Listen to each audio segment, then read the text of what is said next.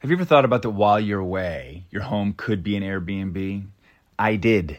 I actually bought 2 homes in Albuquerque that I Airbnb'd, and it was just an amazing investment, honestly, because, you know, as you are accruing value in your property, you are also making money on the Airbnbs. It's amazing. So your home might be worth more than you think. Find out how much at airbnb.com/host. 21 Seeds Infused Tequila is a must-have. It's an award-winning tequila. It's infused with real juice, with real fruit, which means the flavors are built in. It's real. So you need like 2 or 3 ingredients to make your perfect cocktail. Hey, you know how I'm always trying to keep my house parties exciting? New cocktails. Do you? Yeah. I feel like here's someone's going to flip the script. Okay. All right. 21 Seeds Infused Tequila. Yeah. Tell me more about this, right. Oliver Hudson. Yeah, 21 Seeds is an award-winning tequila that's infused with juice from real fruits. You only need 2 to 3 ingredients to make the perfect cocktail. Wait a minute. I think I know what brand you're talking about. You know why? Yeah. Because 21 Seeds is founded by 2 sisters and their friend. It's female founded. That's right. See? See how I know? Something I can get behind. I know. Well, there's a good story behind that for sure. Listen, if you love tequila, you have to try 21 Seeds Infused Tequila. Enjoy responsibly. 21 Seeds, Diageo, New York, New York. Can I rant for a sec? Please. Pay apps are way too public. What happened? Some rando hearted a payment from 5 months ago, and I realized people can see my entire history, who I'm paying, like full names. It's super weird. Yeah, it's weird. How are you paying your friends then? Apple Cash. It's all in messages. You can literally send cash like a text, and it stays between friends. Random people can't see it. Did you just pay me $1 on Apple Cash? Shh. Services are provided by Green Dot Bank. Member FDIC. Terms apply.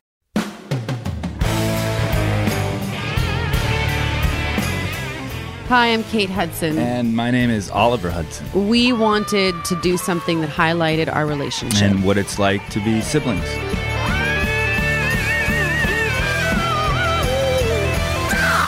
We are a sibling revelry. No. Sibling revelry. Don't do that with your mouth. Sibling revelry. That's good.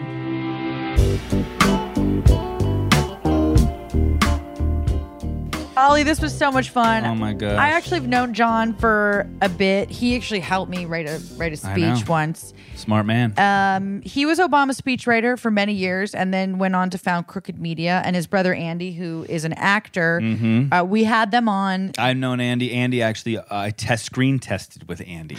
Yeah, for a show. It's crazy. They're literally like the world's most well-behaved children. I know, we couldn't get anything at him. Like, well, what did you do bad? Like, well, maybe I misspelled a word. They're like once. They were really close growing up. Jon felt really protective of Andy. They've never even had a big fight.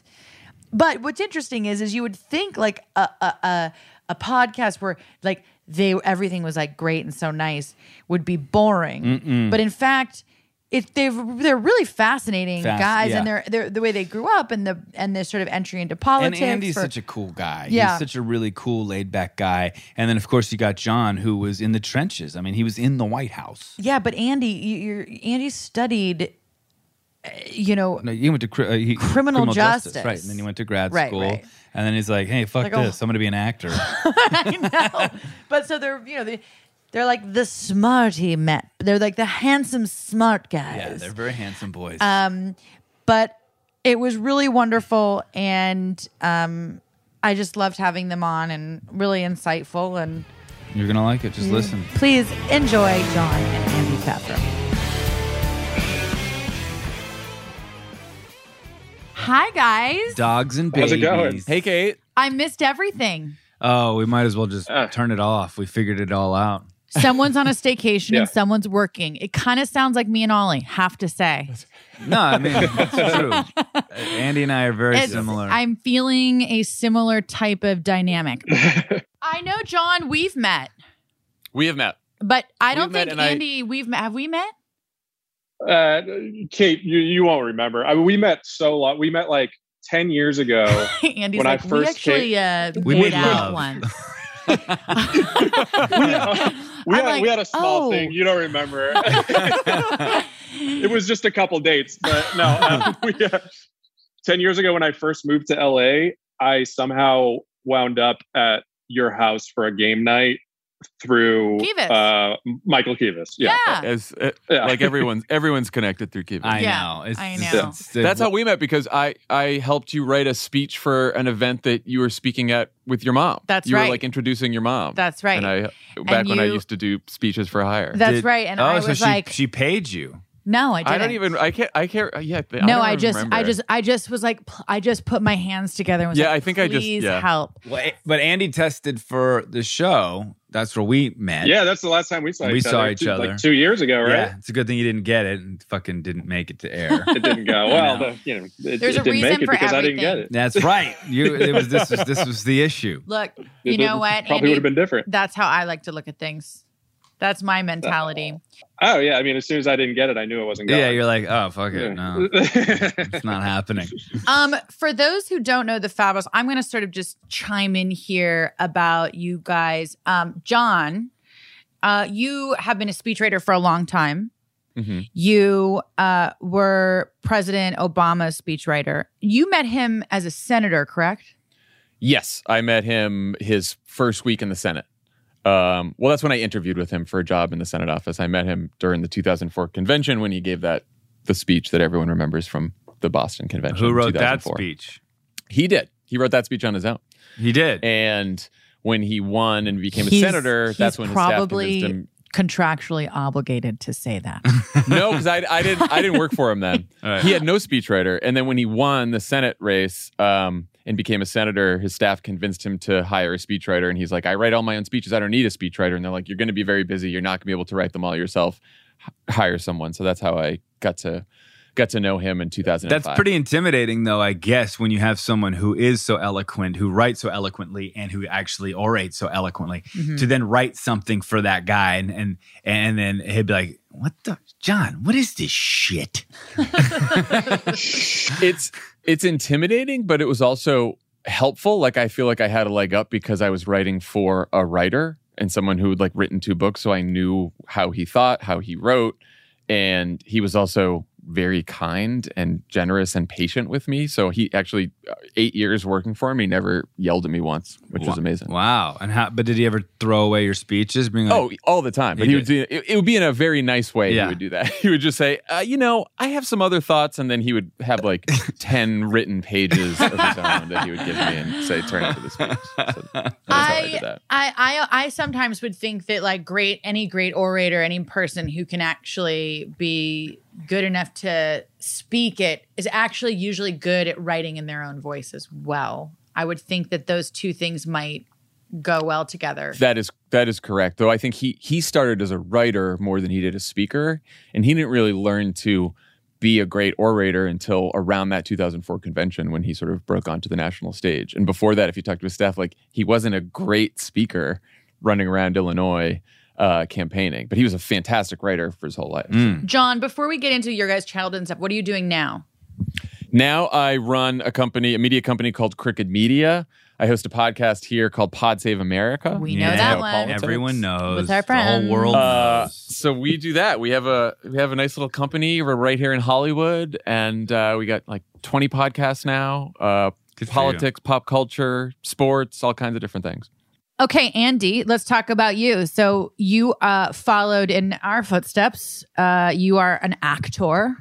Yes. And are you currently working on anything right now? Or are you in the audition? Yeah, I was able to get some decent work over the pandemic, which was nice. I did. I'm going to be on the last season of Grace and Frankie. Oh, fun! A few episodes there. I did a couple episodes of 911 Lone Star, and I have a big movie coming out, big Michael Bay film that I did called Ambulance. That's going to be pretty sweet. Yeah. Cool. That's exciting. Yeah, it's great. How was the Bay movie? That was great. That was like an interesting thing where, like, I was up for that movie back in like January, February, and I was sort of in the back of my mind that this might happen, and then all of a sudden, like months went by and it didn't. And then I saw like that the movie had wrapped on his Instagram, and I was like, what's going on here? I was talking to my manager, what's going on? And they're like, I don't know. And then 6 months later, I got a call, and they're like, do you remember that movie you auditioned for back in the winter? Well, you did get the part. They're shooting all of your scenes at Michael Bay's house, and it's going to be one day. It's back on, so get ready, and you're shooting on Monday. So wait a minute, it was like you shot all of your scenes in like one day at Michael Bay's house. Yes. That's awesome. This was after like totally just putting it out of my mind for 6 months, thinking that it never happened. Isn't it funny how that works? You know what I mean? Crazy. Like, so you forget about something, and then shit comes around. Like, you know, as an actor, we're always sitting by the phone, unless you're Kate, and it just happens immediately for you. That's not true. Quiet. So, you know, but that stuff has never happened to me either. And this was the first time that something like that happened. Right. We're like, oh, wow. This really does happen sometimes. Yeah. This is nice. No, good. It's like that little like Christmas morning vibe. Like, I think every actor's just masochistic. It's the most tumultuous, like roller coaster ride of a career. Yeah. You know, you're constantly being criticized in the audition process. You get success, constantly being criticized in success. Yeah. It's just just criticized. I hate watching myself. Like I just finished this show in Albuquerque for Fox. But I love it. Yeah, I love it too. But they were screening episodes at lunch, and I'm like, absolutely not. I am not going to watch really? I don't mind that. The thing that kills me with acting is like, you know, when I first started, it was like, you know, if I can just get this guest star, everything's going to be great. And then you get the guest star and you're like, okay, well, now I just need the recurring and things will be great. And then you get the recurring and you're like, well, I need the series regular or else I'm a failure. And then you get the series regular. It's never going to be enough. Then you're like, I really need to be Tom Cruise. I don't know. Yeah. Right. I don't know if I'll be happy if I'm not. Right. But then this whole move to LA was a disaster if I'm not the number one actor in this town. Yeah. But even Tom Cruise is then thinking, I need to stay Tom Cruise. I know. Always it never something. Ends. But the sooner you realize how insane that is, like the quicker it becomes easier for you to just take the failures and the rejection and stuff. Let's start from the beginning, guys. Where are you from? We are from North Reading, Massachusetts, which is like a suburb 20 minutes north of Boston. Go Hornets. Okay, Go so Hornets. you're a Massachusetts. Ollie's wife is all my in-laws, all my other family is over there. And then now they're in the Cape. Her parents are in the Cape, so we're in the Cape every single year. Nice. Every summer. Yeah. Love. It's so idyllic. Every time Ollie FaceTimes me from the Cape, it's like he's like, "Hey, I'm just riding bikes, East Coast style on the ocean." You know? It's important. It's important for my wife, for our kids to have that childhood, that experience that she had. You know, so we make sure of that. We don't have an excuse to go back there anymore because our parents, after Andy moved out here first to LA, then I moved out here, and they followed us both out here. So now they live in Thousand Oaks, and my whole God. family's out here. So we don't go back to Massachusetts as much. What was childhood like? What was growing up like? The overall vibe. Andy, go for it. Take us down your street. Like, what is that? What is? I was just gonna say, we got really lucky growing up because we grew up on this street called Tower Hill Road, where there were so many kids that were our age or, you know, a year older, year younger, that we were very, very close with, who were all like, you know, our best friends. So our street was, and all of our parents were friends. So we were able to, like, you know, just walk out of our front door, walk up and down the street and pop into each other's yards and Love you know, that. hang out all the time. Yeah. It was fantastic. We're like your typical small town New England. Yeah, 100%. Yeah, that was Exactly right. like my wife. Same thing. I'm like, you know. I long for that experience. We're all fucked up, and I got all this fucked up shit, and my dad bailed. and, you know, I've been to like the Hoffman Institute trying to figure out my shit. And my wife, it's like you guys, I'm not saying you had this perfect life, but she definitely did. Parents still together, grew up in this little small town, rode her bike to school. Everyone knew everyone. You know what I mean? Oh, yeah. Yeah. No, I mean, it was only like 20,000 people in the town. We graduated with like 100 people in our class. Yeah. Yeah. It knew everyone, super tight-knit community. Still, like, our parents are still friends with the people in that neighborhood. Yeah, to this day. like best friends. Was it a best religious community? We went to church. We were Catholic, but I wouldn't say we were super religious. Yeah. But it was more of a Catholic, like a Catholic kind of community. Protestant Catholic, yeah. Yeah. Very white, middle class. Yeah. Yeah. Was it the thing like when someone got divorced, it was like, holy shit, like Miss Elma's divorced from Miss Elma. Yeah. Oh, that I was, actually can't think of any of my friends' parents that were divorced. I was just it makes it sound so sheltered, but that I thought the same thing. Yeah, there's if there was any kind of minor scandal in the town though, everyone would have talked about it for sure. Yeah. Like, was there ever a time when like one of the kids like smoked weed and everyone knew about it? Yeah, I mean, well, there were parties. There were like big parties when parents went away. That was like the big thing in high school. Yeah, I mean, we were all still cool. I know. I'm immediately like picturing you not being cool, which is. I mean, I hate to say it, but white and middle class for some reason is just it doesn't. Maybe we weren't. Back in the 90s, it was a little calmer. I think. Yeah, that's true. And did you guys have a lot of freedom? Was it like a very creative home, an artistic home, or was there discipline? Were there rules? You know. It's interesting. I would say that we had a lot of encouragement. Like our parents were always like, you two can be whatever you want. And we're going to help you with whatever you want and like do what's right for you and that kind of stuff. But there was discipline and they were strict because they were cautious. They were, sort of like careful, call us when you're out, come home at this time. If you're going to be late, let us know. We're going to work. Our mother especially like worries about everything kind of thing, which was good because we stayed alive, which is nice. Mm-hmm. Yeah. But so it was that kind of relationship. Andy, what do you? Well, I had a really hard time with school, up through high school. I hated school, wasn't a good student, couldn't focus or study or any of that stuff. So I had, and it was, John is complete opposite, like didn't even need to study and he got like straight A's. So it was just like a totally different dynamic in that sense. I was the nerd. Andy was the jock. Right. Yeah.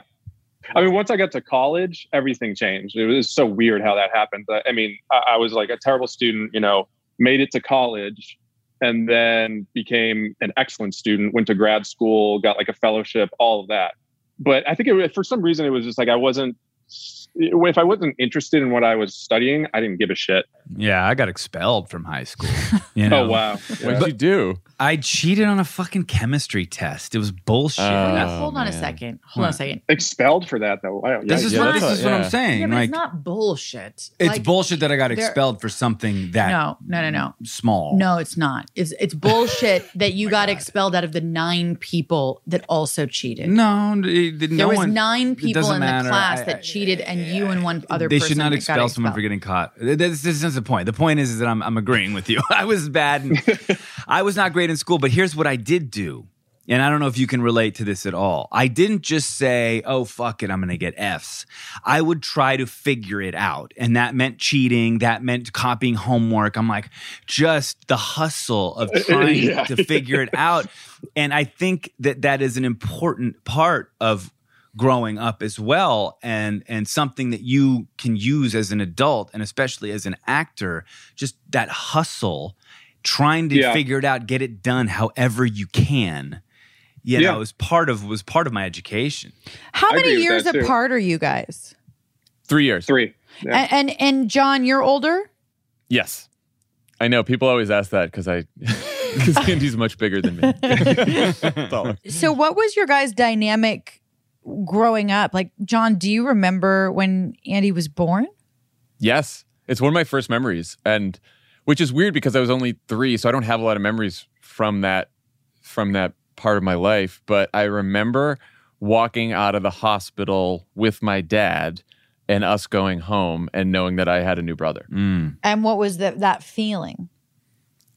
Like wonderful. I had nothing but like I grew up feeling very protective of Andy all the time, but we were always very close. Yeah. From the part we as Andy was talking about our neighborhood that we grew up on, there was a lot of sets of siblings on that neighborhood, and we would all be, hanging out all the time. And all the other kids that we grew up with would like beat the shit out of each other, all the siblings. And we just we had our little mini fights here and there. We would like bug each other. Andy particularly would know how to get me going. But I don't think we've ever had like a major fight in our whole lives. John accidentally punched me in the face once when we were trying to. Yeah, we were trying to do. We were learning how to fake punch because we had watched it on. What was it? Mickey Mouse Club. Mickey Mouse Club. Yeah. And he punched me right in the nose. That was a good one. I didn't. Yeah, I missed. And then we were throwing rocks in the woods once, and I threw a rock really poorly because, like I said, I'm not an athlete at all. And instead of throwing it in the woods, Andy had bent down, and I just hit him right in the forehead, and there was huge gall. Yeah, we took him to the. It was a bad thing. Well, maybe that was what was happening through his high school.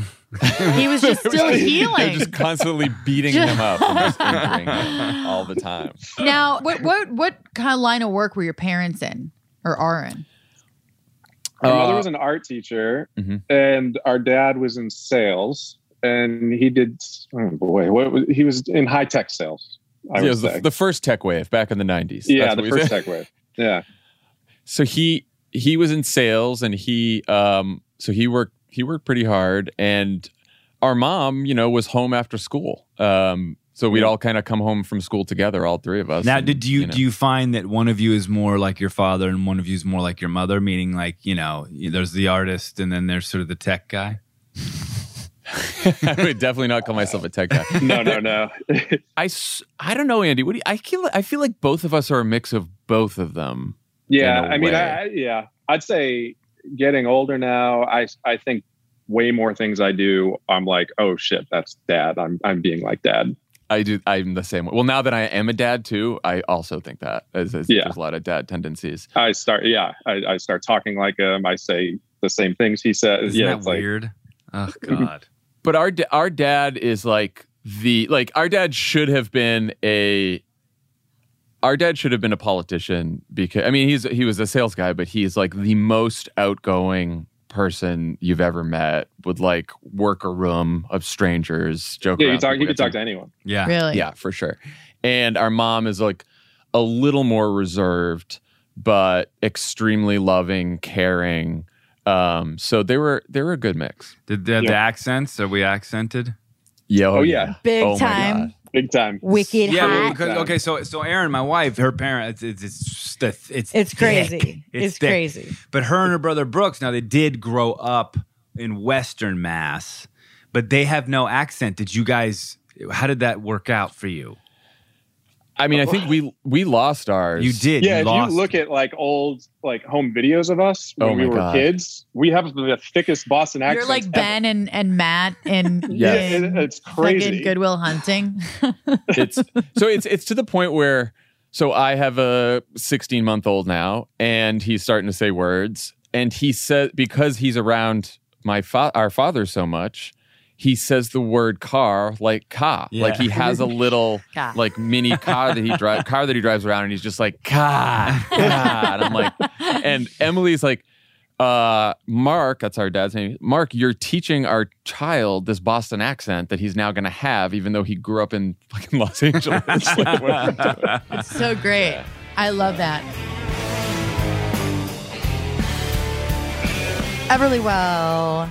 So Oliver, I just did this for the first time. It was cool. Mm-hmm. So I did thyroid for the first time. I was like, okay, I'm going to check out my thyroid, you know, see what's going on. What happens is a kit comes, you prick your finger. It gives you all the instructions. You put the blood in the area that you're supposed to put it. I know anyone who has the regular checkups has done this before. Now you can do it yourself. You send it in to the lab and you get results. So they have a bunch of different things that you can do, right? They have food sensitivity. So maybe it's eggs, maybe it's almonds, maybe it's the unsuspecting banana or carrot. So if you struggle with symptoms like bloating, stomach aches, migraines, indigestion, wonder where they could possibly be coming from, the Everlywell food sensitivity test will help you find They've lot got of clarity. Over 30 at-home lab tests. Right. You can do thyroid. You can do I women's did metabolism. Well, that's what I wanted to do, Yeah, metabolism, but I was like, metabolism. maybe I'll do thyroid first. Yeah, I'll do them all. I mean, I really but do. explain what happens. So you ship them. Prepaid shipping label. Mm-hmm. You mail it back to a certified lab, and in just days, your physician-reviewed results and actionable insights are sent to your device. Boom, right there. Now you got them in the palm of your hand. You can share the results with your physician to help you with the next steps and how you want to proceed. Maybe you're perfect like me. I don't know. Shut up. Over 1 million people have tried and trusted Everlywell with their at-home lab testing. It's really awesome, you guys. Yeah, I love it's it. really, really, really, really cool. Anyway, and for the listeners of this show, Everlywell is offering a special discount of 20% off an at-home lab test at everlywell.com/sibling. That's everlywell.com/sibling for 20% off your at-home lab test. everlywell.com/sibling. Oliver, Kate, how was your week in my your week was fitness good. regime? Yeah, so I want to talk to you about this future fitness, But right? did you feel late? Don't lie. Did you have a lazy day? No. You didn't? I worked out today, right before I came home from Palm Desert. I was What in Palm happens Desert. if you have, you're always in Palm Desert. What happens if you have a lazy day? A lazy day, I'll get an alert from Matt, my trainer from Future Fitness. What kind of alert? Like a text? A or? text, yeah. He actually I'll like go on, text. He texts me. I'll go onto the app, and then there's messages, and he'll hit me up and saying, "What are you doing? I sent you this workout. I've spent time curating this for you. Why are you not And working how out right can now?" he see that you're not working out? Because I have an Apple Watch. And he can actually They send connect. you an Apple Watch. Future Fitness sends you an Apple Watch. I absolutely love this. I think that these guys have created something that's really personal, and you actually have a relationship with someone who keeps you accountable no matter where you are. And the beautiful thing about it is you can move your body for 10 minutes. Yeah. If you just tell your trainer, I got 10 minutes, they will curate and create a workout for you that's Right. just going to get you going. It's about doing something every day. Yeah. That's the biggest thing Yes. about staying in shape is consistency. Oh my God. Body, mind, consistency, and also enjoyment. And what I like about this is they can curate things that actually allow you to enjoy the things that you love. Let's say you like to Soul Cycle. Right. Or let's say you have a membership to Soul Cycle and you like it. You don't like to do it every day, but you do it 2-3 times a week, right? They incorporate all of this into it. So if you're ready to invest in your long-term health and wellness, you can get started with your future coach right now with 50% off your first 3 months at tryfuture.com/sibling. Again, that's tryfuture.com/sibling. So when you were growing up, did you lean ever to the arts, or was it always sports and I mean, growing up, I never thought about acting ever. I mean, not until I was maybe 25 or 26. I was totally like, I mean, when I went to college, my whole thing was I was going to go into law enforcement. That's what I studied. I studied criminal justice and law. I went to grad school for that. That was going to be my path. And then everything changed after I had gotten hired by the FBI. And then I thought you were going to say I gotten high. That's what I was thinking. I was like, this is going to be. I got really high. I got hired by the FBI, and then I failed the polygraph exam. Oh, and that was the end of that. What? Really? Can you share with hold us on, what you failed? Explain this. So, This is the most Andy story ever because Andy is the most honest person that I know. So this is the thing. If I had knowing what I know now, I know exactly what they were trying to do to me, and they succeeded 100%. So basically, going into this, so first I went to New York to interview, and I went to New York and interviewed, had a great interview, got the job, and they're like, "You have the job. You're going back to Boston for a physical and a polygraph, and then you're cleared, and you'll get placed somewhere in the United States." So I was like, "Great." Okay, hold on. The job of what was your job? So the job was going to be investigative specialist, which, it's tough to be hired as an agent right off the bat unless you have like a very specific skill like finance or something like that. So the other way to get in to become agent would be like to start as an investigative specialist, which is a lot of like surveillance of foreign people in people in the United States that the government wants to keep an eye on and that sort of thing. And then you can sort of become an agent from there. And so I go back to Boston and they schedule my polygraph. And up to this point, I knew, some of the major like drug questions they would ask would be like, have you ever smoked weed in the last 3 years? And I was clean on that. I was clean on everything.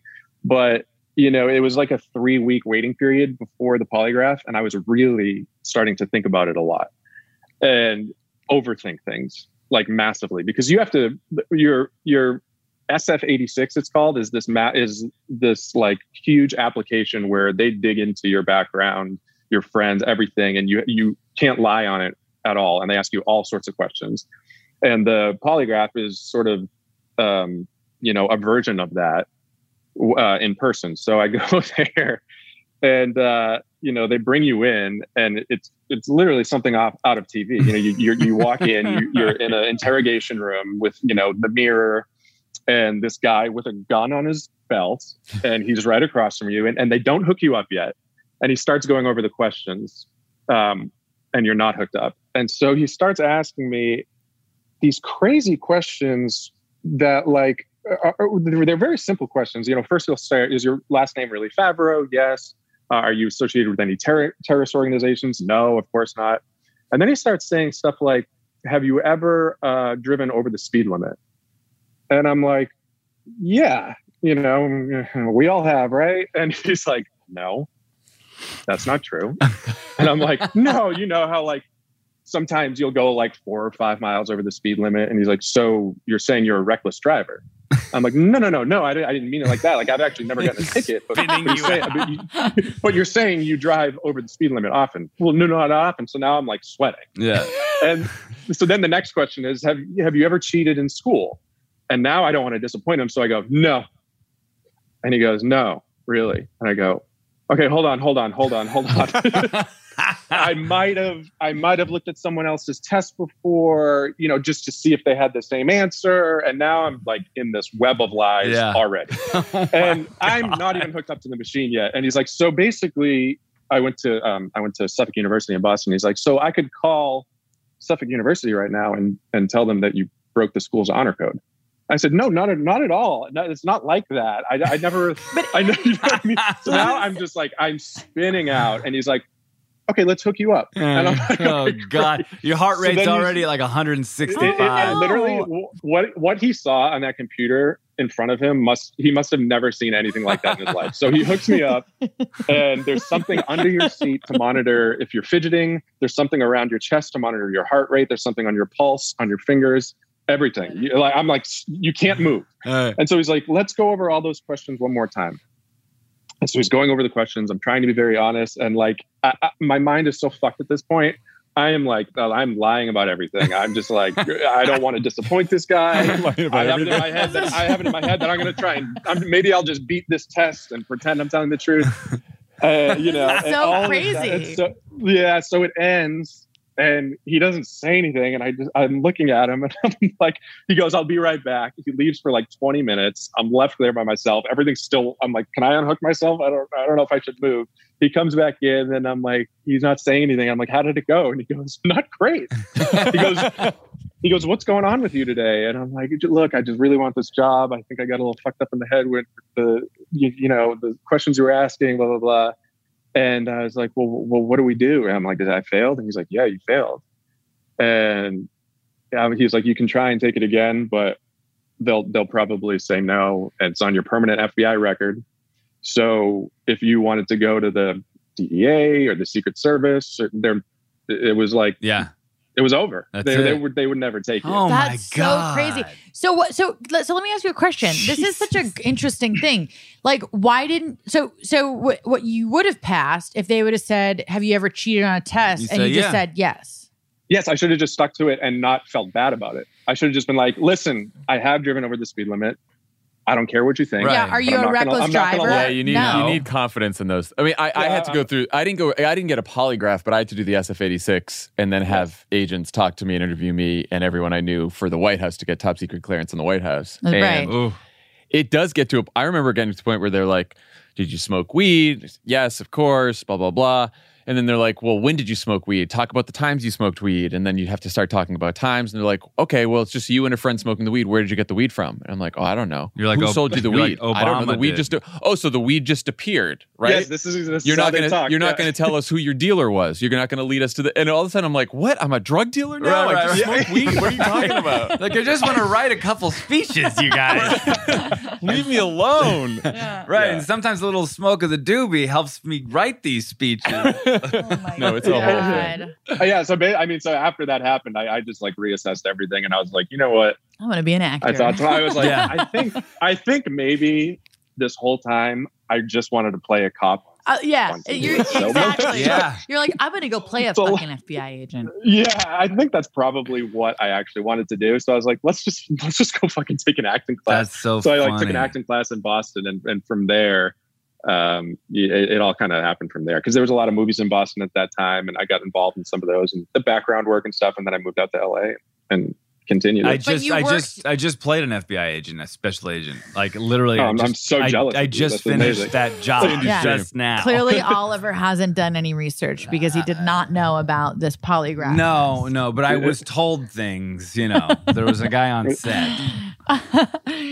Everything was in the wind. So, John, when you guys were in high school, let's just skip right to high school. Sure. It sounds like you guys were like great, cool family. Were you guys pretty much like, were you naughty or were you Naughty? What are you even using that word for? We were. Well, I mean, like, I mean, what do you say? With naughty, I literally picture them like both sort of naked together or something. No. Jesus. Yeah, but it's when you say naughty, it's like, were you naughty? Were they good kids? Were we they were good honest kids. No, we were on the kids? like very well behaved end of the spectrum. Yeah. There's actually this is before high school, but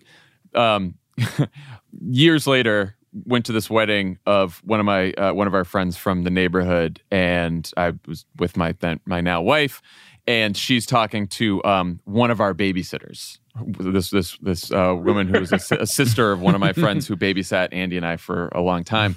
And Emily's like, what was it like babysitting Jon and Andy?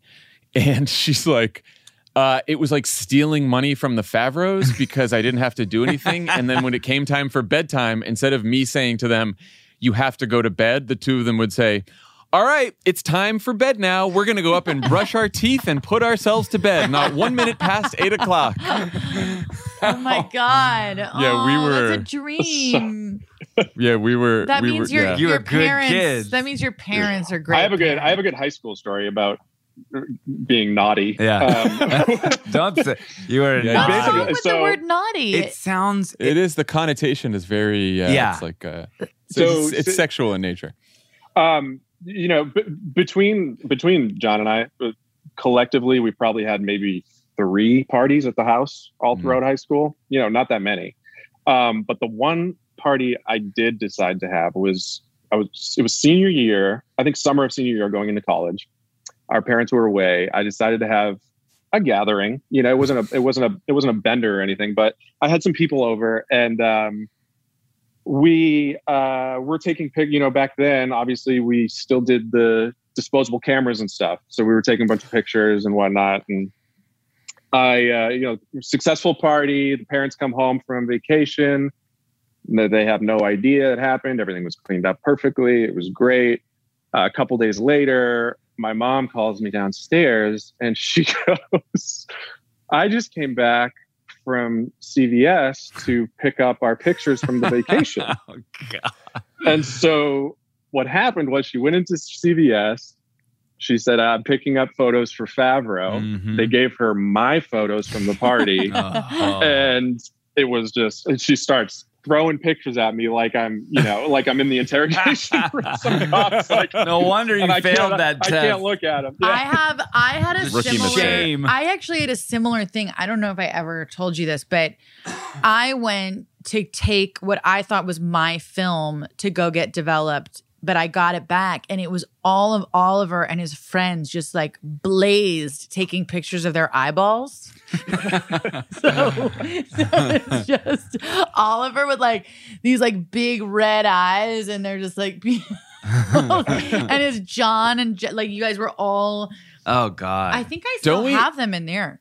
don't we all feel lucky that we're all Yes. old enough that all these pictures were actual pictures Yes. and not just pictures Not online? on Like they Instagram? are today. Like, what would we have done? I don't know. What Oh kids my are doing god! today. I think about that I all would the have been. time. I don't know. I mean, bad. I have pictures that I know were taken that I've actually seen that I can still see exactly what they were. That if they came out today, it would be like, oh my god, dude! Yeah. Like the thing that wakes you up at 2 a.m. You're like, oh, fuck. So what about John when you left for college? You know, was that a sad moment? Were you guys that close to where now you're gone and then Well, you're I went to Holy Cross, which is in Worcester, sort of close to Longmeadow, and then Andy went to Suffolk, and so like I brought Andy to Holy Cross a few times. I think like the drunkest Andy got, or the first time he got really drunk was when he came to Holy Cross and I took him to a party, and then like poor Andy was like sitting around the toilet all night.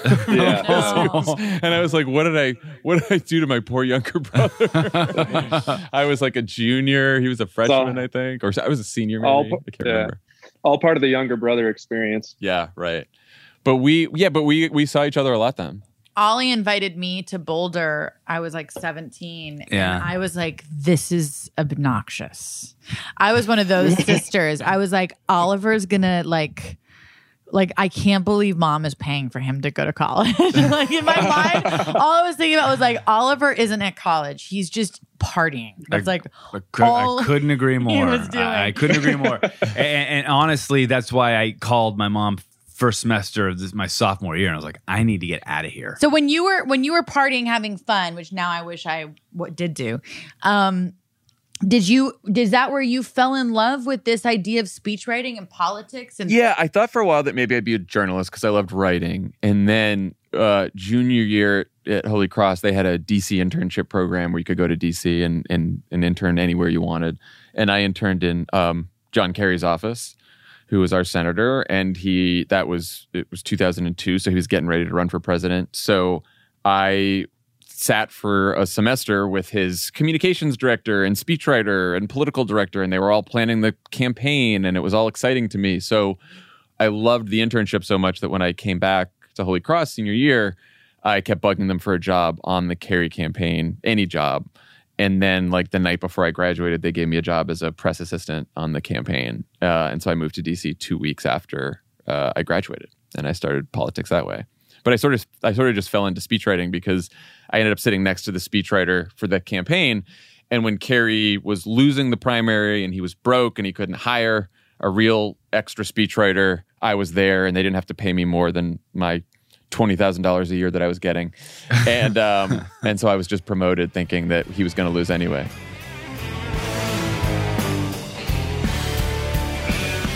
HelloFresh, Oliver, have you been using it? I've been using mine. I love my HelloFresh.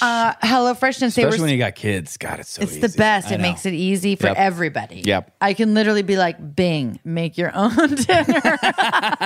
Bing is very resourceful like that. True. Bing the other day came down. He cut up some cucumbers, made a miso soup thing with his noodles, did like a whole thing, and came into my bedroom because I was up there just like watching Love is Blind. And he just came up with like his whole I was like, what? Wow. That's great. Yeah, he's the best. So Bing, He could make everyone food. HelloFresh delivers pre-portioned ingredients to your door.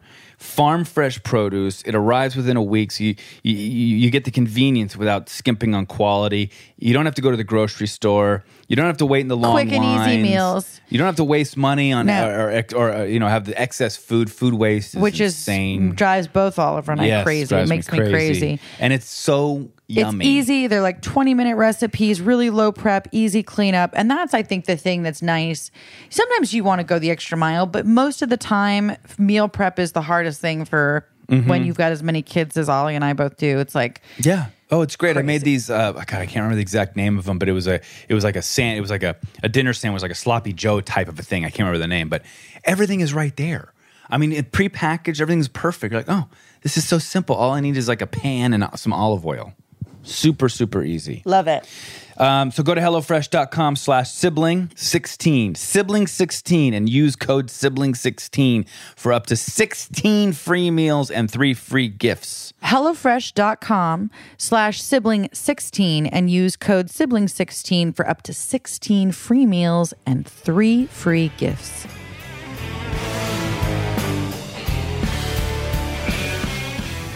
You know what I was thinking?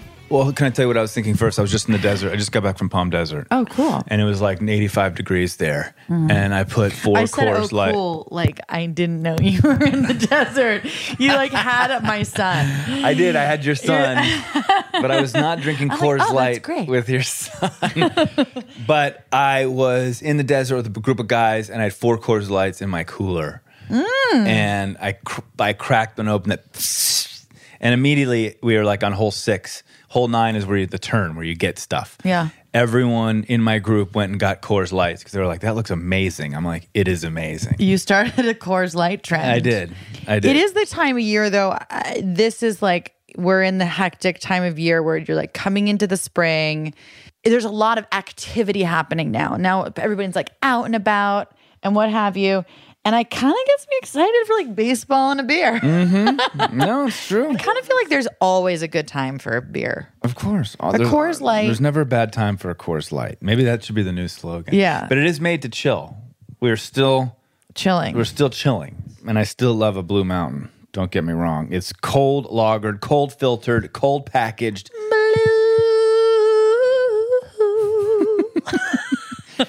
And it's literally made to chill. So when I take a second for myself, and I'm speaking for my sister as well, I reach for the beer that is made to chill. Get Coors Light delivered straight to your door with Drizzly or Instacart by going to CoorsLight.com/Hudson. Celebrate responsibly. Coors Brewing Company, Golden, Colorado.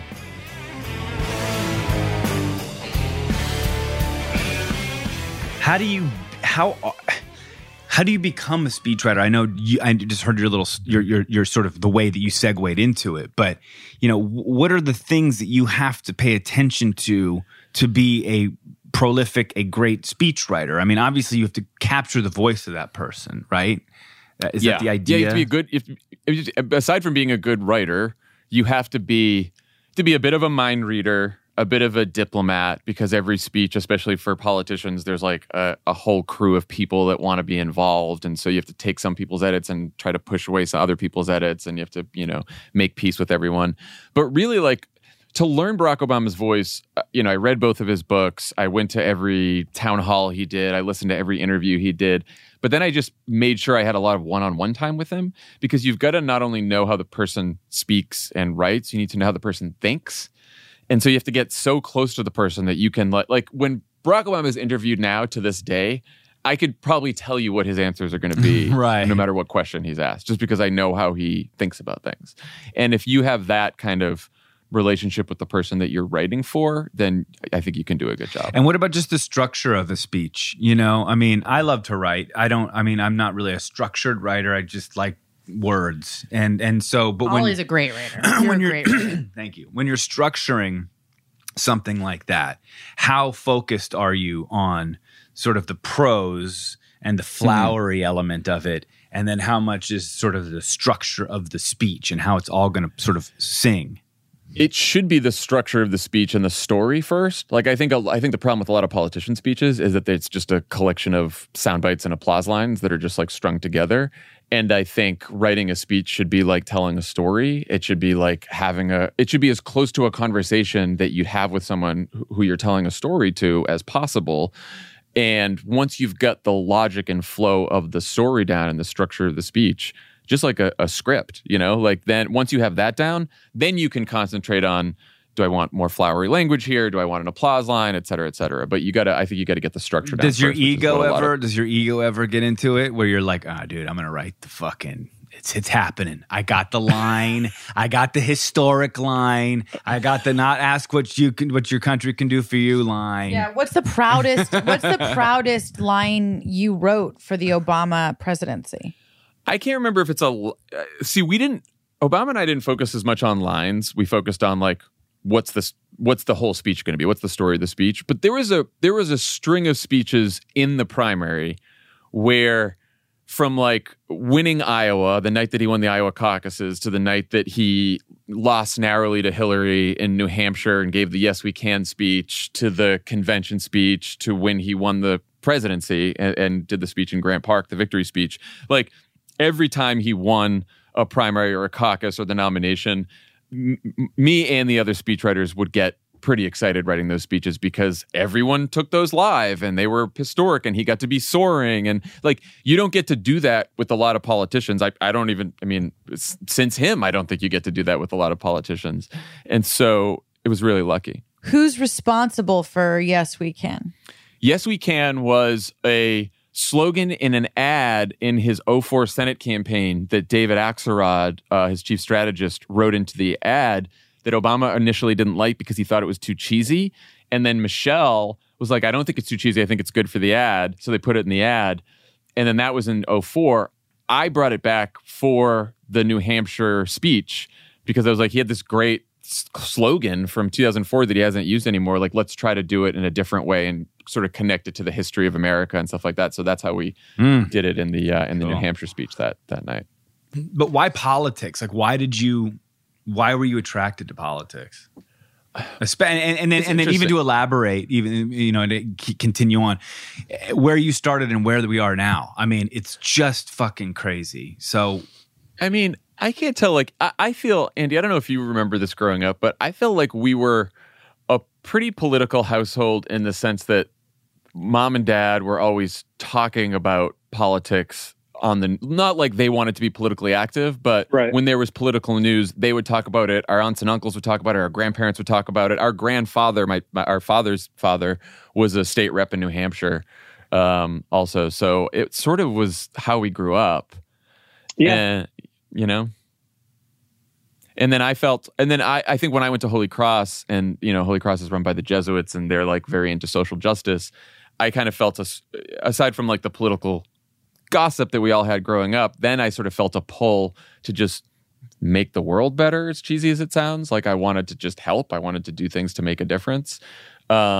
Especially like going to school in Worcester, and I did a lot of community service in the city, and I just felt like the best way to do this, the best way to make an impact, is to actually go into politics. And I also liked sort of the excitement of it too. So it was both an exciting field and something that I felt like I was doing good. Yeah. Jon, I'm intrigued to know, because you've worked in an administration so intimately, and then now, you're doing something completely different. You've got your company, your media company, even though it's probably a lot of it zeroed in on politics and things. Are you comfortable taking a position on politics? How do you see the Democratic Party that you were in 2000, when in the Obama administration versus what we're looking at now? Like, do you see a big difference? Are you happy with the state of our? No. So the Obama campaign was something special, right? And we win, and there's all this hope, and there's all this possibility, and we get to the White House, and we have all of these crises at once, and the White House it was brutal, right? And the Republicans were brutal, and the financial crisis was brutal. And I can remember in the reelect in 2012, flying around the country with Obama and him saying, all we have to do is, if we win this, if we beat these guys again in 2012, then the fever will have broken. And the Republicans from then on will realize that they're going to keep losing if they keep being this obstructionist and this extremist. And they'll start working with us and things will get better. And obviously that has not happened at all. And it has been hard from that point on. Politics has felt like, being a Democrat, being a progressive, an uphill struggle, to say the least. And look, I still do it, and I care a lot about it, because I feel like there are only two choices. There is keep fighting or give up. And we know what happens if we all give up. So I'm just going to keep at this. And there are moments that you're hopeful. Joe Biden, Kamala Harris win the election. We win the midterms in 2018. Like, there are these moments that, and pass legislation that you care about, right? And but on a daily basis, it is a fucking mess, as is evident to everyone who is a casual observer. And I think that is true for a lot of reasons. I think it's partly the extremism of the Republican Party. I think it's the power of Fox News and their propaganda machine. I also think I'm doing this podcast now called Offline, which is about the internet breaking our brains. Like, I think that the way we interact with each other, the way that we debate each other, the way that we talk to each other, which happens mostly online, is making nuance and subtlety and good faith and empathy and understanding nearly impossible. Because there's just like a lot of virtue signaling and shit posting and owning people, and there's very little actual debate about the issues that matter. And the problem is the issues now, they're so dissected into fiction, reality, kind of fiction, kind of reality. And these algorithms are feeding us what we want. And, Yes. and these algorithms don't give a fuck whether it's true or not. And then we're just sort of eating this bowl of just bullshit porridge. And now, how do we have a healthy debate? When you're not debating anything factual, or one thinks it's fact, the other doesn't, and vice versa, it's just a total mess. You can't even have a healthy conversation anymore. You got to get those likes and retweets. That's what it's all about. It's also just like true. Imaginative, innovative thinking. What it's doing to our brains, and what it's like, what the part of the brain that it shuts off. Like a weird example is, I went to go drop my daughter off at school today. I forgot my phone. And so I'm driving and I realized I don't have my phone. I'm like, okay. Ronnie and I were like silent. It was really interesting and kind of weird. We were just sort of silent. And then we had like a little conversation. And then I drove home, and halfway through the drive home, I started talking to myself. and I realized that we don't spend time quiet in life ever. I mean, I say that. I mean, I say that as a xenial, or we're called xenials. Did you know this? I'm not. We're a cusper. Yeah, cuspers are. I'm not that. Cuspers are a thing, But I say this as like, it's just funny how your brain we don't allow our brains, and that is where, like, you talk about healthy debate. You talk about things that actually. The times in our lives where we could actually focus on one thing and focus on it in a way where there's no distraction just doesn't exist anymore. I will say, and I'm not even fucking around, like when I'm in my car, there's nothing on, and I'm just quiet with myself. And really? I just love quiet it. space in the car. I just drove. I finished this job. We were in Vegas last day. I just drove 4 hours. Maybe I listened to Stern a little bit, but for the most part, it was just quiet. I hear the road. I hear the car on the road, and it's just my thoughts just going. I do that a lot too. Back when I used to bartend, when I'd get out at like 3 a.m, the drive home, I need silence. Because it's just like so much, your head is just like so full of shit. And I would love to just get in my car and have nothing. It feels good. It's almost a form of meditation. I think Bateman does that too, Jason Bateman. I think when he gets into his car, everything just shuts off. Nothing. It's just quiet. Yeah. It's also like, I love Bateman. It's anxiety too, reading that much news. Like we were at Andy's for Thanksgiving, the family, and I woke up on Thanksgiving morning and I looked at my phone, as I often do, and started scrolling, and I saw the first news of the Omicron variant, and I started reading more about it, and I started getting all freaked out. And all through Thanksgiving, Andy, I don't even know if you noticed, I was like so tense because I decided I didn't want to tell the rest of the family about this new variant because I didn't want to freak everyone out and have everyone make sure everyone had a good Thanksgiving. But the whole time I'm like, have my phone and I'm looking and I'm like, fuck, it looks like it's getting worse. Fuck. Well, when you finally said it, I was like, then the rest of my Thanksgiving was ruined. I was like, wait, and he's so worried that he's actually announcing it to the family. Oh no! I know. I only made it to dessert, and then someone said something about variant. I'm like, there's a new one, guys. There's a new one. We're in trouble. I'm so sorry to ruin this Thanksgiving, but we're an Omicron. I was also so mad that I was somehow behind on Twitter that I didn't know about the variant yet, which is so weird. You had variant FOMO. I gotta give you some epidemiologists to follow on Twitter. That'll brighten your day just as much as politics. But Andy, I know what you mean, or John, and both of you guys, I know what you mean. Like, you click on news or even just the Apple News icon, and it's just all bad things. This person's murdered. There's new variants. Yeah. And I can't take it anymore. I barely read anything anymore when I know that I should, to try to educate myself and just be current. But it's all crap. Yeah. Yeah. I mean, I think about that a lot because on Pod Save America, we're trying to educate people about politics and inspire them to take action. I love your show, by the way. I have Thank for you. a while. Yeah. But I have to always calibrate, as does Tommy and Jon and Dan, like how much bad news we want to deliver. How, like, even if it's a serious topic, we try to keep it light. We try to joke around, partly just because like everyone gets misery from their phones or from watching the news on television. Like, if you're going to llisten to it, we at least have to keep it light, or else everyone's going to tune out, and I don't blame them. I also think it goes back to what you were saying about the show that you're doing about the just the digital era. The thing is, if you really go back to how we're supposed to be living as a species, even though we're evolving, we've got to figure that one out.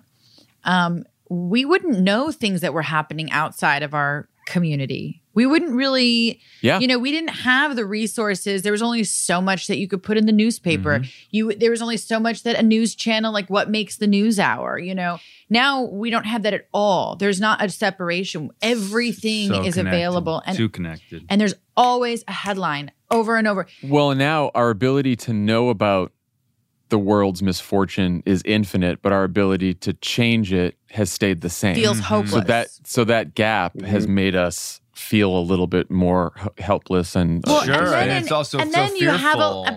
what you have is a lot of loud voices, and the loud voices do not represent the amount of people out in the world who aren't loud. They're a small percentage. And I think that's the other thing, which is we amplify the loud voices, but we forget to listen to the solution-oriented ideas. Well, you talked about public service. You talk about sort of you want to do better, you want to do good. Essentially, that's why politicians get into it, or that's what it used to be. Now it just seems like a major power grab. Like there's nothing about helping any constituent. It's just about staying in power however you can. I mean, in your time in politics, even though it hasn't been, 50 years, but have you seen that shift from wanting to actually do something good to now just be a power play? So I think there's been a bit of a shift. I think it's a couple things. One, the people who just want it for the title and the power are, as Kate was saying, the loudest people who get the most attention. So you hear about them more, you hear from them more than the people who are just in it for all the right reasons.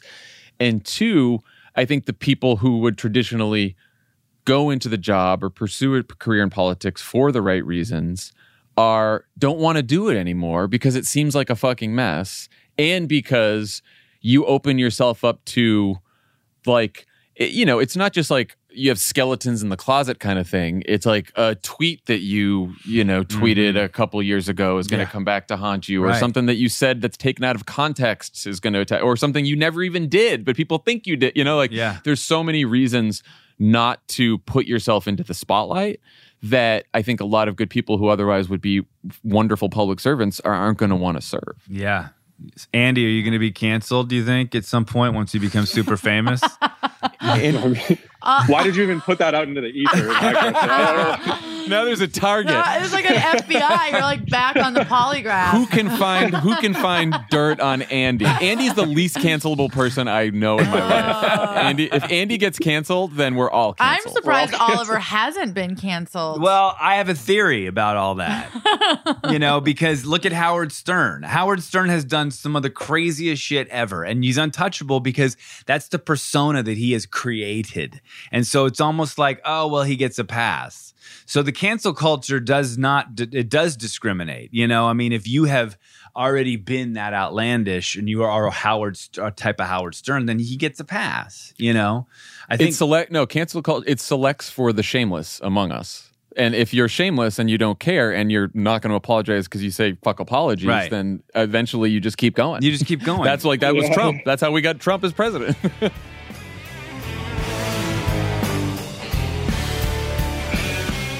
Are you crypto curious? Because I am. I have been for a while now.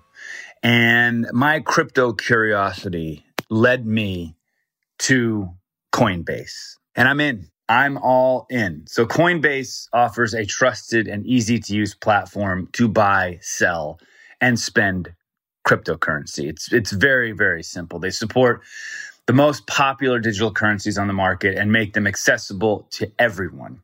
The interface is super simple. They offer portfolio management and protection. They can teach you. They've got these learning resources. There's a mobile app to make everything so simple. And you can securely monitor your crypto all in one place. At the push of a button, you know exactly what's going on. Millions of people in over 100 countries are now using Coinbase, and they trust Coinbase with their digital assets. Trust is the big word when we're dealing with cryptocurrency, and you can trust Coinbase. So whether you're looking to diversify or just get started, or you're searching for a better way to access crypto markets, start today with Coinbase. For a limited time, new users can get $10 in free Bitcoin when you sign up today at Coinbase.com/sibling. So sign up at Coinbase.com/sibling for $10 in free Bitcoin. Who knows what that can turn into? This offer is for a limited time only, so be sure to sign up today. That's Coinbase.com/sibling.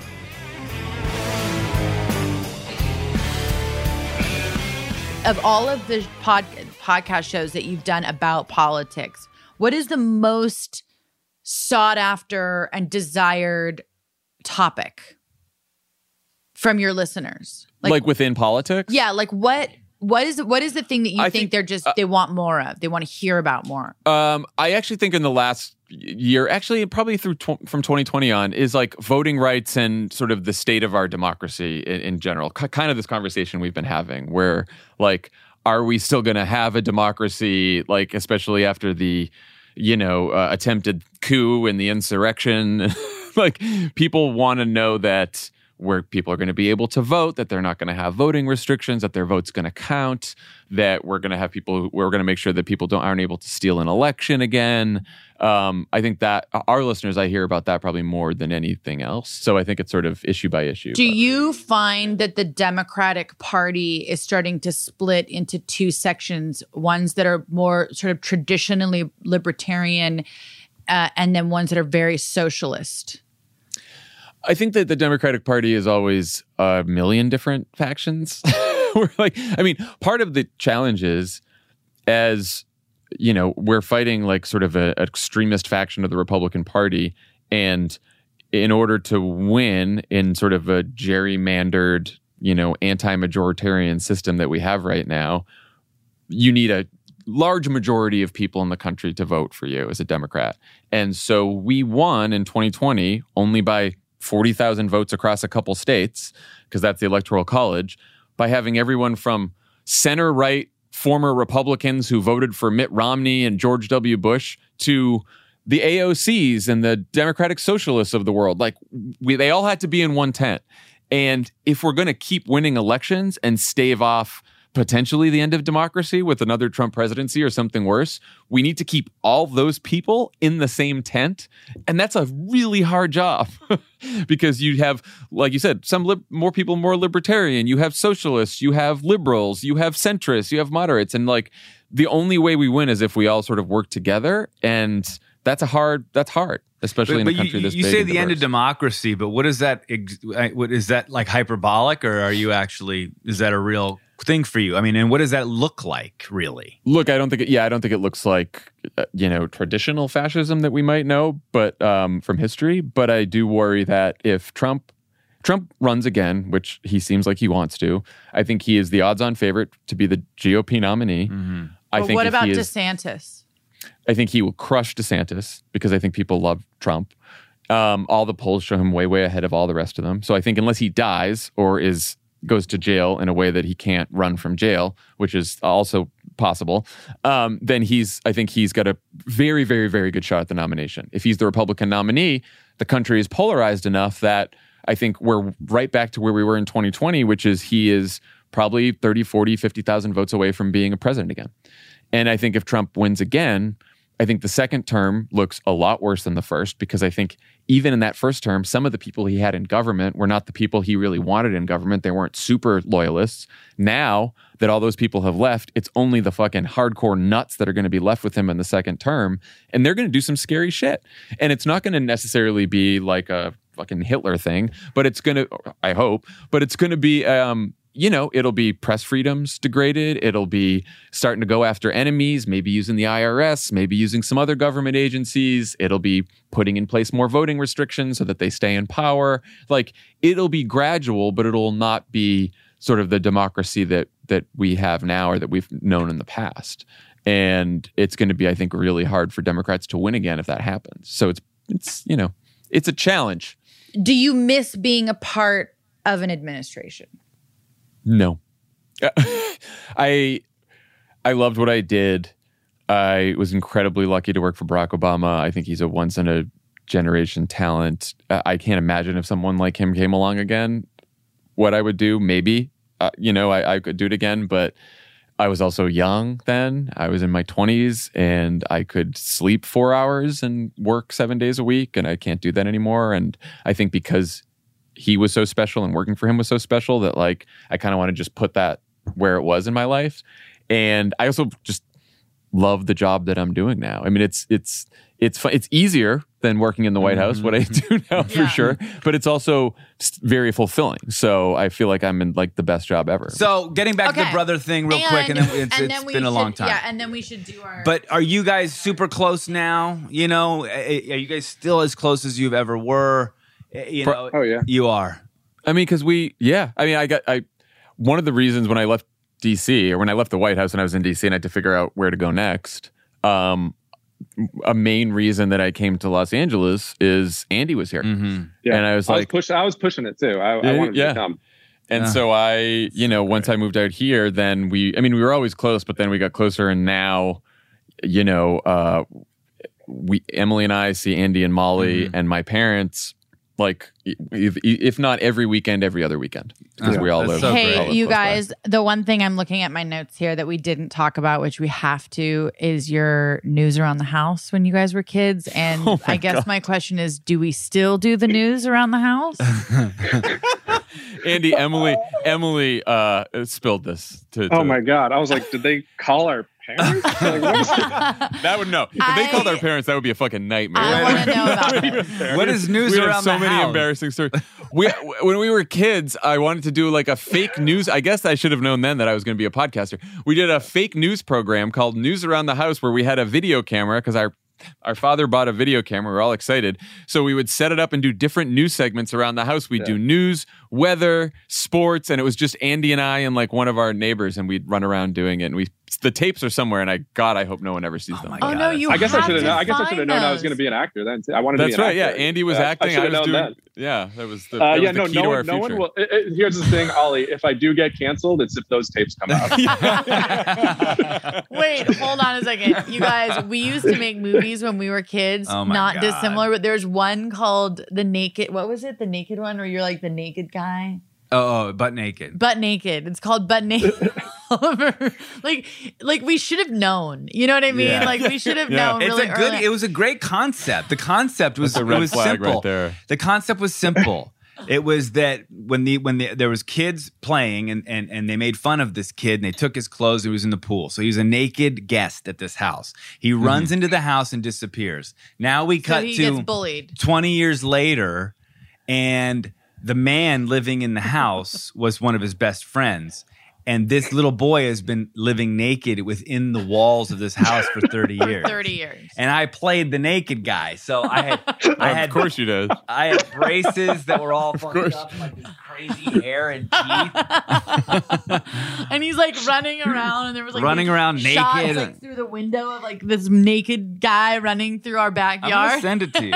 Wow. Yeah. No. I want to take a look at that. Oh my God. The videos we have, in most of them, I'm always the victim. Like we got into real horror stuff, and I was always like the one Getting killed. And That's so funny. I was always the one That's with just hilarious. like, all right, guys, this is fun. Let's do our speed round because this usually isn't speedy. One word to describe the other. This is Andy talking, and I would say Empathetic. This is John, and I would say driven. Oh.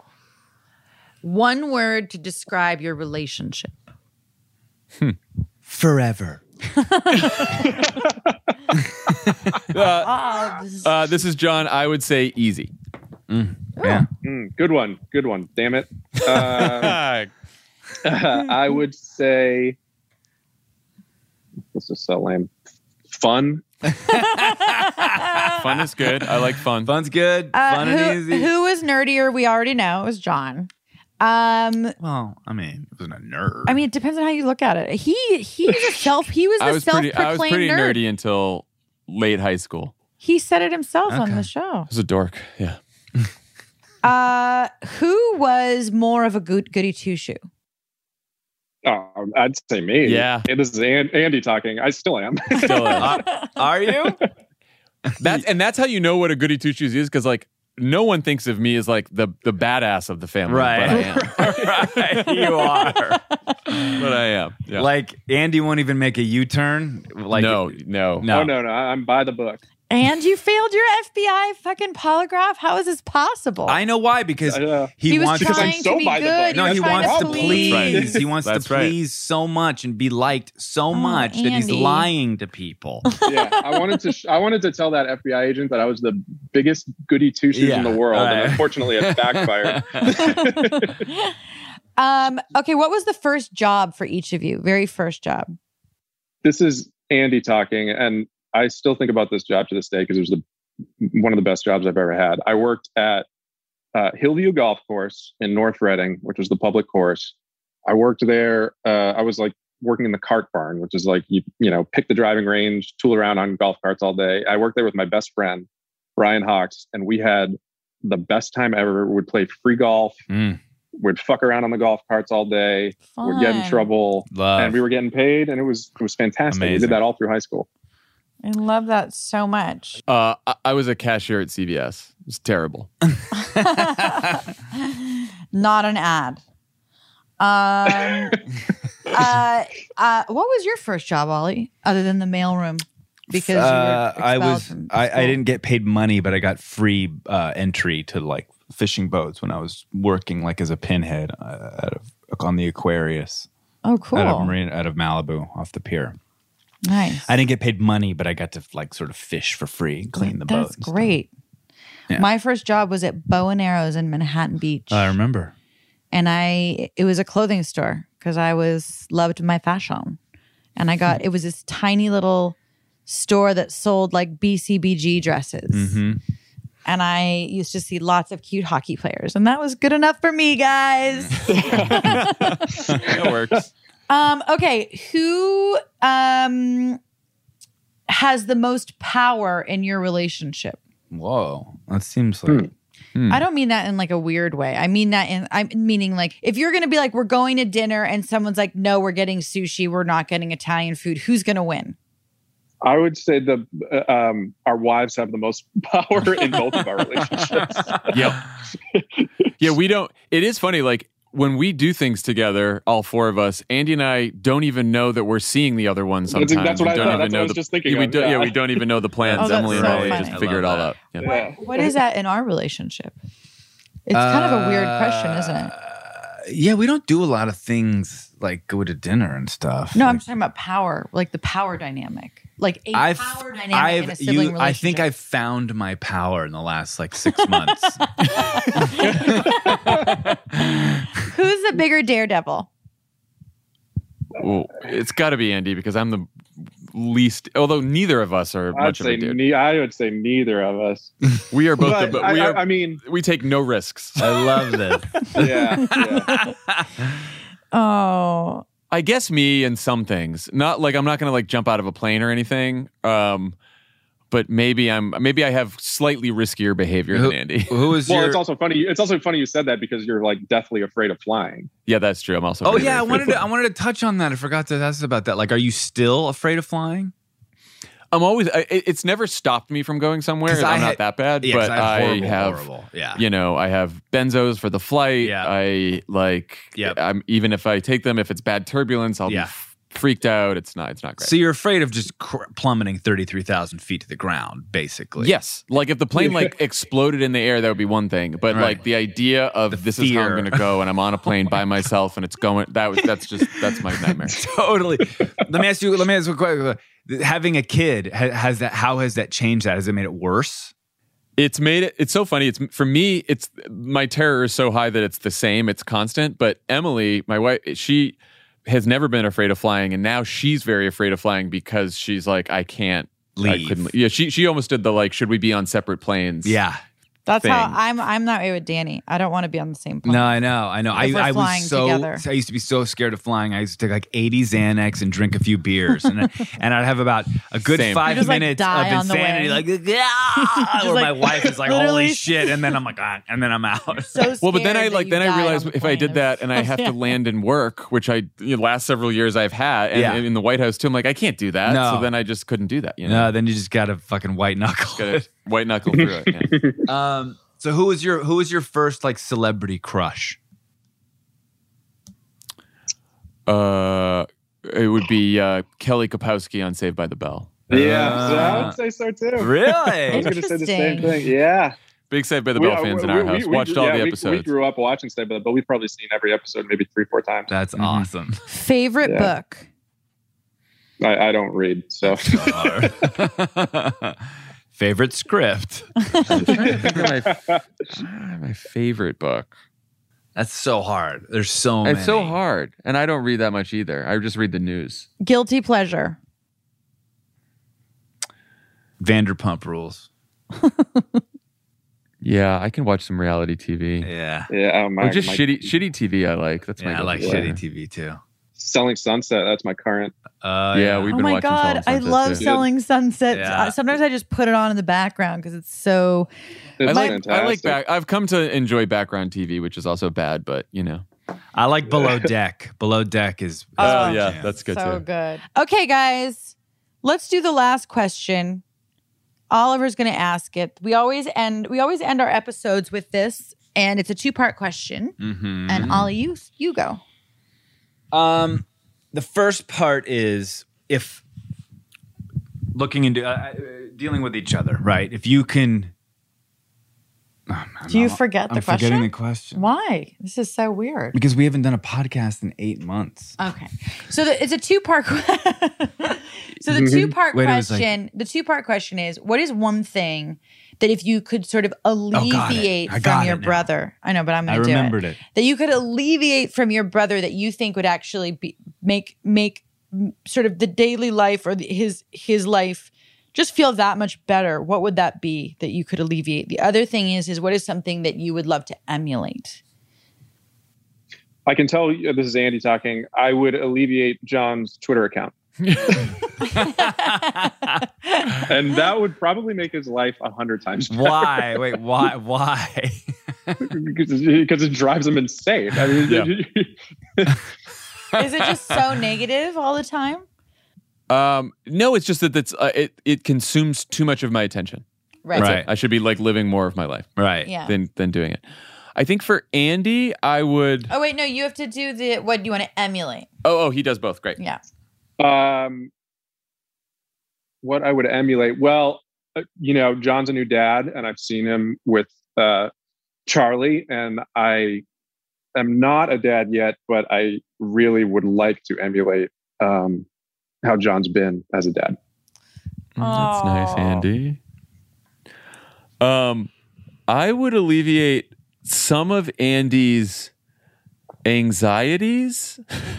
I feel like we talked that neither of us are that big risk takers or don't have like daredevils or stuff like that. But I think that Andy could. I think if he was a little looser sometimes, he would maybe be a little. Yeah, Molly would agree with you on that. Molly would agree with me on that for sure. And I would emulate just how committed and driven he is. Watching him pursue acting over the last 10 years has just like always been a model for me of someone who is so committed, so hardworking, and just puts his head down and keeps going no matter what. Mm-hmm. And I think that's just such a awesome. It's a tough quality to just sort of develop on your own, but he's had it innately for so long, and it's really something to admire. Good. Oh, guys, Wow, cool. Thank you for coming. All right. I loved this. This was Thanks so for fun. having It was us. good This was catching fun. up. For having Yeah, us, thank you guys. This was a blast. This was awesome. Really This is fun. great. Sibling Revelry is executive produced by Kate Hudson and Oliver Hudson. Producer is Allison Bresnick. Editor is Josh Windish. Music by Mark Hudson, a.k.a. Uncle Mark.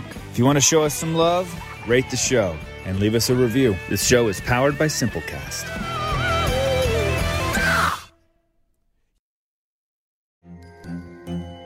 Hello, acclaimed comics writer and notorious Scott Summers hater, Rosie Knight. Well, hello, Emmy-winning podcaster and totally unbiased Targaryen royal supporter, Jason Concepcion. Somehow the X-Ray Vision podcast has returned. And like always, we'll be here every week. You'll hear from TV writers, actors, comics creators, pop culture critics. Nothing is off the table. Listen to X-Ray Vision on the iHeartRadio app, Apple Podcasts, or wherever you get your podcasts.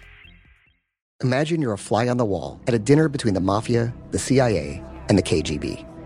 That's where my new podcast begins. This is Neil Strauss, host of To Live and Die in LA, and I wanted to quickly tell you about an intense new series about a dangerous spy taught to seduce men for their secrets and sometimes their lives. From Tenderfoot TV, this is To Die For. To Die For is available now. Listen for free on the iHeartRadio app, Apple Podcasts, or wherever you get your podcasts. The Black Effect presents Family Therapy, and I'm your host, Elliot Connie. Jay is the woman in this dynamic who is currently co-parenting 2 young boys with her former partner, David. David, he is a leader. He just don't want to leave me. But how do you lead a woman? How do you lead in a relationship? Like, what's the blueprint? David, you just asked the most important question. Listen to Family Therapy on the Black Effect Podcast Network, iHeartRadio app, Apple Podcasts, or wherever you get your podcasts.